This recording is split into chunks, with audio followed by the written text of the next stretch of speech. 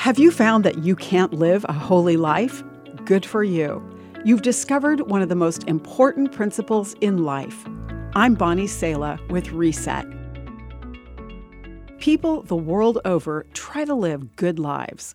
This might look like doing kind deeds for others or sharing with the poor. But when it comes to being holy, unselfish living for God and others, both in our behaviors and thoughts, that's a different story.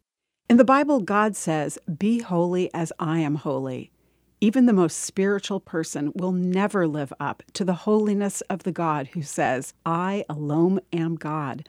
I am God, and there is none like me."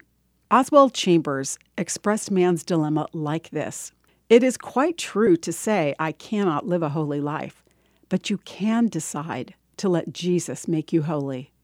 We need something called redemption, which means that Jesus Christ can put into any man the hereditary disposition that was in himself. His teaching is for the life he puts in. Did you catch that? Jesus' teaching is for the life he puts in. Jesus effectively opens the lid on my casket.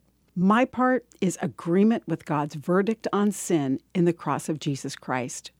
After I agree to that and hand my life over, I can rest in Him and obey as an expression of that rest.